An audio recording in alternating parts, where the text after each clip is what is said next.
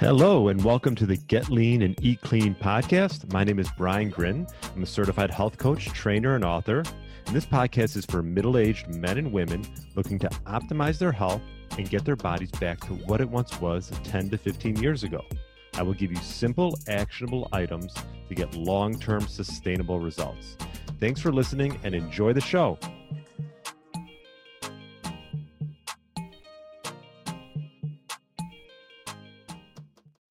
All right, welcome to the Get Lean, Eat Clean podcast. My name is Brian Grin.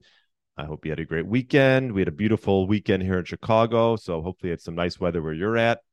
And hopefully you listened to my last episode with the Meat Mafia, Brett and Harry, and we discussed Brett's battle with ulcerative colitis and how he overcame this by establishing a meat-based approach, along with, Harry, and how he lost over 20 pounds as well. So we didn't just touch on about carnivore eating, because they do mix in other, when they can, fruits and occasional, tubers and vegetables in there as well. So not a full-on carnivore, but definitely the importance of eating real foods. We also talked about their routine on a day-to-day basis, the advantages of raw dairy, and also about chicken as well. So definitely check out episode 197 with the Meat Mafia. And today I want to touch on it's a popular question because, a lot of people maybe are trying to lose those extra pounds and they're wondering, well, if I lose weight, and let's just say they go with the basic, okay, I want to restrict calories, which can be helpful in one sense, but sometimes when you overdo it, it can cause damage. And the question is, as your body weight goes down, does your metabolism goes down? And the answer is yes. So in this episode, I'm going to just touch on a little bit what metabolism is and how we can, quote unquote, diet, but also maintain a positive and not wreck our metabolism, essentially. So, what does your metabolism do? For one thing, it never stops. It's even when your body's at rest, it's constantly providing energy for your body, your bodily functions. This is breathing, this is circulating blood, digesting food, growing and repairing cells, managing hormonal levels, and regulating body temperature. So a lot of times you'll hear people talk about the BMR, which is your basal metabolic rate. And that just refers to the number of calories your body needs to function while you're resting. So essentially, this could vary from person to person. And what you want to make sure that you do if you are looking to lose weight is you want to try to keep that metabolism up as high as you can, but also lose weight, which can be very tricky because it gets harder and harder. For example, if you're on a diet and you're losing weight, essentially your metabolism is also going to go down. So I'm going to talk about essentially what you can do to prevent that from happening. One of the things you don't want to do is restrict calories too much, because you restrict calories too much and a severe deficit is surely going to cause your metabolism to nosedive. You saw this with like The Biggest Loser.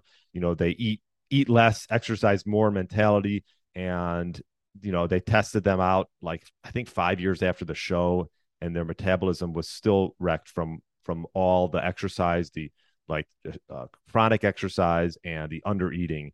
So that is not the route you want to go.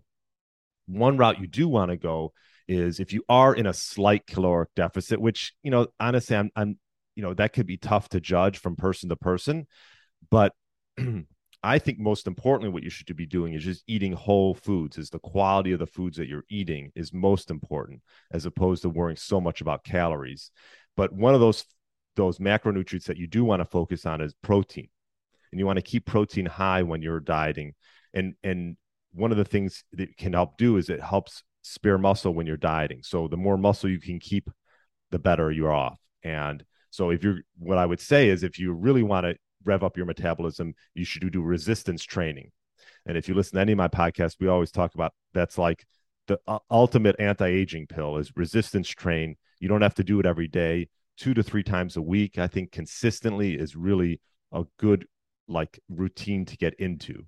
So that's what I would say is make sure that you're eating quality whole foods, single ingredient foods, that you're not calorie restricting like crazy and over exercising, keeping consistent resistance training going and making sure that your protein is up as well. Because I've talked about it before, as we age, we need to make sure that we really keep that protein up, because your body does not absorb it as well as you were when, as it did when you were in your 20s. So that's all I wanted to touch on today. Let's keep those metabolisms revving up. And you can do those by consuming protein, resistance training, and eating full nutrient-dense foods that are single ingredients. So that's all I got for you today. I hope you have a great rest of the week, and I'll talk to you on Friday with another great interview. Thanks so much. Thanks for listening to the Get Lean, Eat Clean podcast. I understand there are millions of other podcasts out there, and you've chosen to listen to mine, and I appreciate that. Check out the show notes at briangrin.com for everything that was mentioned in this episode. Feel free to subscribe to the podcast and share it with a friend or family member that's looking to get their body back to what it once was. Thanks again, and have a great day.